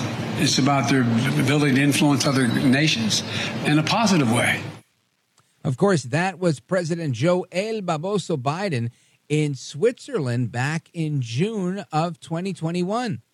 What a difference 3 years makes, because now President Biden at the White House today totally backtracking from the quote-unquote consequences that he laid out in 2021. Listen to what he says. And to be clear, you warned Vladimir Putin when you were in Geneva of devastating consequences if Navalny died in Russian custody. What consequences should he and Russia face? That was 3 years ago. In the meantime, they faced a hell of a lot of consequences. They've lost and or had wounded over 350,000 Russian soldiers. They've made in a position where they've been subjected to great sanctions across the board, and we're contemplating what else could be done. But what we were talking about at the time, there were no actions being taken against Russia. And look, all that's transpired since then. What a difference 3 years makes, right? To that I say, Joel Barboso Biden, you are a lying, dog-faced pony soldier. Amazing how you tried to be tough. If Navalny dies, I got a transcript right in front of me. It's not about hurting Navalny. You know, all this stuff he says to rationalize the treatment of Navalny. And then he dies in prison. I pointed out to him that it matters a great deal, right? I made it clear to him that I believe the consequences of that would be devastating for Russia. Of course, he says that they've already suffered so much at the hands of Ukraine. Then, why should we, even bother? Disgraceful. This only hurts everybody that serves in our military and makes everybody that lives in this country that much more at risk to being susceptible to the lies, the fakeness and the phoniness and the fraud of this administration. Just so sad. Honestly, it really, really is. Anyway, I want to get to your calls here. Let's go to Naperville, Illinois, and check in with Sherry. Sherry's calling us from Naperville, Illinois on the app, Rich Valdez, AmericaAtNight.com. Sherry, welcome. You're on with Rich Valdez. Go right ahead. Hi. It took me forever to find you on the internet and to live stream because I'm a very favorite Chicago WGN Raleigh James follower. Nice. But since it's a replay of Monday night, I decided to try to look you up because of the verdict on Trump, and your producer, aka such and such, said you talked about it. But sure. What's on your mind, Sherry? I think what's on my mind is I think it's been since he was previously convicted of fraudulent activity as in the civil court of New York, and I know and I feel, and it's in your gut, that he's been a liar. And when you talk about Trump organization, they used to talk about the Al Capone organization. And well, I think it's very different. Al Capone was a bootlegger. Al Capone was a gangster. I mean, I'm sure at some point they were killing people. Donald Trump hasn't killed anybody. He's not selling alcohol illegally. The guy builds hotels, and he ran for president. The point is they're trying to make profits off of suffering people. Who's suffering? Who's suffering that goes to Trump Tower or to Mar-a-Lago? They're going to pay money, a bunch of money for stupid red hats and other marketed stuff. Well, people are buying those items. Pardon me? The people with the red hats are buying those items. That's their money. Yes, and they're spending their hard-earned money. And you're saying that's wrong for them to spend their money the way they see fit? Oh, yeah. It's either donate to a campaign that's not going to be used for his political falterings and personal falterings in court cases. I mean, they're all paying into the system. I mean, I had a wonderful teacher in high school. When we started Jefferson, he would bring his He would bring the records from that era. He would wear the hat of that era. And James what does he have Blana. to do with Trump? He taught me history. He taught me knowledge. He Right. taught me truth. Right, but now, is Donald Trump a history teacher? I'm just not following the logic here. For you to pander to lies blows Well, what my are the mind. lies? What are the lies? Name one you think I'm thinking of. I'm not a mind reader, Sherry. I'm about to ask you what medication you're off of right now, but what are the lies you're talking about? On or off of any medication. I am a logical thinking. Well, you don't sound statistical logical. person. You're making claims and you can't back them up. You just said there were lies, and then you asked me to name the lies that you're thinking about. Why don't you just tell me the lies you're thinking about, and we can move on? Civil courts statistically, and find Trump, which they already found him to be a liar and Well, they didn't find him to be a and- liar. They said that he inflated the price of a property to get a loan. He then brought in evidence from the bank that lent him the money, saying that they didn't think that anything was inflated, but there was no jury. It went to a judge that was clearly biased and found against him. And I think there was no surprise that they were going to find against him. I think the big surprise was this big fine that you seem to be rejoicing about. But I can't imagine this being fair in anybody. Just because you don't like Trump doesn't mean that we should change the law to go after people we don't like, does it? shut me off and you are, it doesn't matter what I like. I'm a Republican. This guy's an asshole. He used to be a Democrat. Great. Well, Sherry, thank you for sharing your really, really intellectual and very deep thoughts on Donald Trump. This show will never be the same again. We are that much better for it. Thank you for your call. I appreciate it. Let us continue. We will go to Susan. Susan is in Gilbert, Arizona. Susan, what are your thoughts on Biden, Navalny, Trump, whatever? Go for it. I believe I wanted to talk about Nikki Haley because I believe I heard her interview with one of the media, and she says she is still Democrat. And yeah, well, Nikki Haley's never been a Democrat. As far as I know, she's always been a Republican. She might have some views that are in sync with Democrats right now, but as far as I know, she's not been a Democrat. And she say, according to herself, her statement, she say they don't want her, and it's not because of her. So I believe she still is a Democrat. And then well, again, I don't have any reason to believe that Nikki Haley's a Democrat. And if we could find some audio clips of her saying that she's a Democrat, that would be really interesting because she's running in a Republican primary.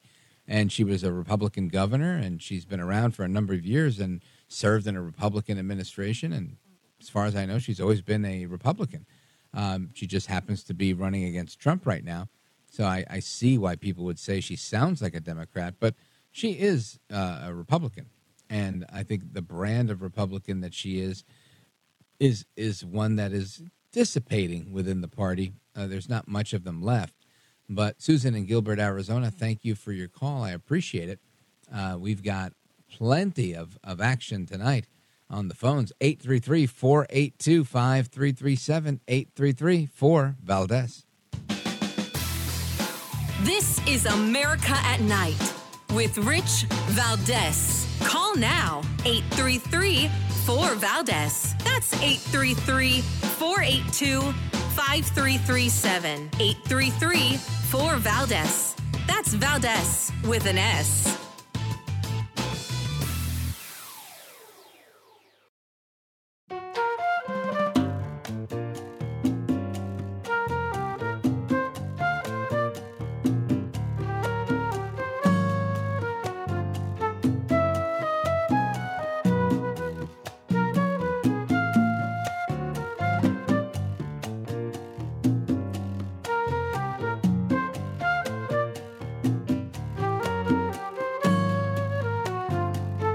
voted best head of hair in live late night radio 6 years in a row. It's Rich Valdez. Call now, 833-4-VALDEZ. That's 833-482-5337. 833-4-VALDEZ. That's Valdez with an S. All right, we continue with your calls all across America. Let's go down south, Louisville, Texas, KLIF, and check in with Don. Don, go right ahead. You're on with Rich Valdez. Welcome. Don, we can't hear you. Let's put Don on hold, and let's continue. Let's go to Leslie. She's in Ventura, California, KVTA. She was on before. Welcome back, Leslie. What's on your mind? Yeah, hi. I was on before, but I didn't get on the radio, so I came back, and I'm really glad to talk. I listened to the radio, and I found you, and I'm glad that I found you. I always feel that I agree with most of what you say, and I hope you won't get back at me like one caller that says, well, and it's like you've got a deep thinking but a shallow mind. So I hope that doesn't come across. Anyway. So far, you're doing great, Leslie.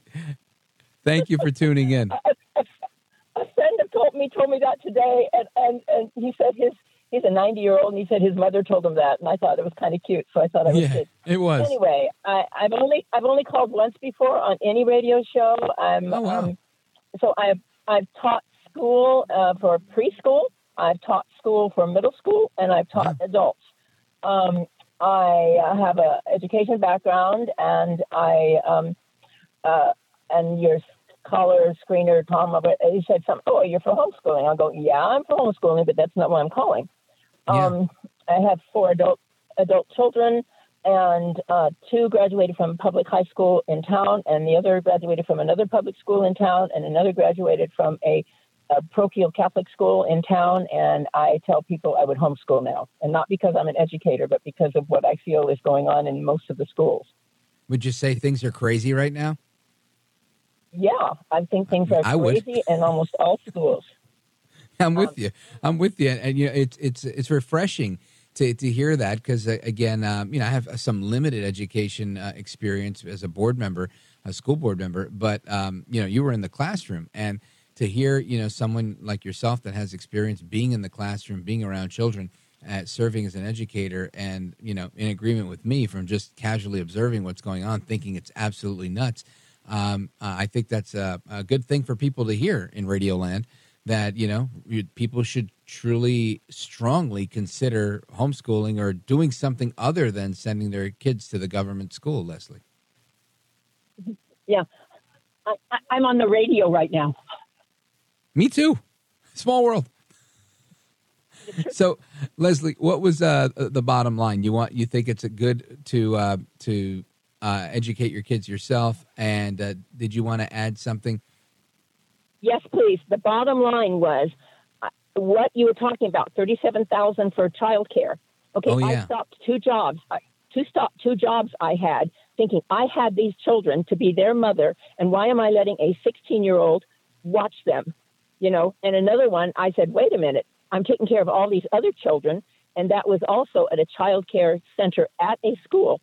You know, and I'm thinking, I'm the one that had the children. And what I didn't like, and I will say this to you, that almost using children as a commodity to make a bunch of money, like start a child education place to take care of children so you can make lots and lots of money.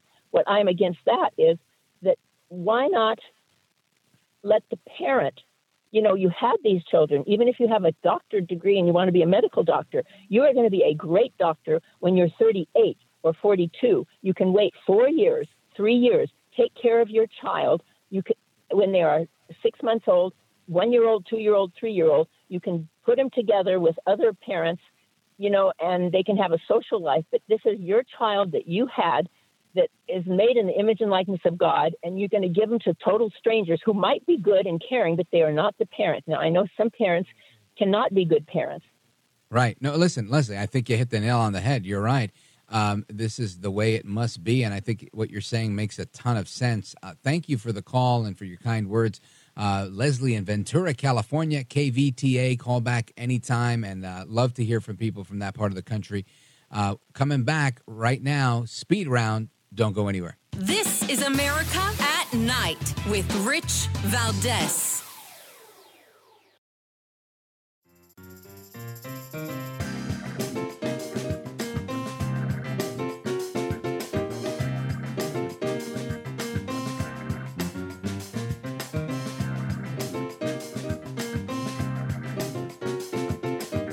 America at Night with Rich Valdez. All right, we continue with your calls in the Speed Round. Let's go to Judy calling from Cornelia, Georgia, WDUN. What's your thought on Trump, Judy? I just want to defend him for a man that don't have to put himself through what he is going through. Has to be a very strong man. And I hope that all this stuff, the situation that's going on in Atlanta, I hope that turns around and bites them in the butt, as Me well too. as all that happening in New York. The same thing. I hope it comes. I agree. I think the case in New York is ugly, and hopefully that they can put that on appeal and resolve it that way. The case in Atlanta, I mean, it's just remarkable that you've got Funny Willis and all this funny business that's going on. We talked about that at length yesterday, and we'll discuss it again with our recap over the weekend. But I think you're right, Judy. Thank you for your call. Some people are just falling apart at the seams, honestly. Janet in Rhodes, Missouri, KRMS. Janet, what is your thought on Trump and the banks? How can they say that he inflated the price for the loan when banks do appraisals and they determine how much the loan for lending? I have never heard of Me such. neither. I've never heard of such a thing. You know yourself. You're 100% right.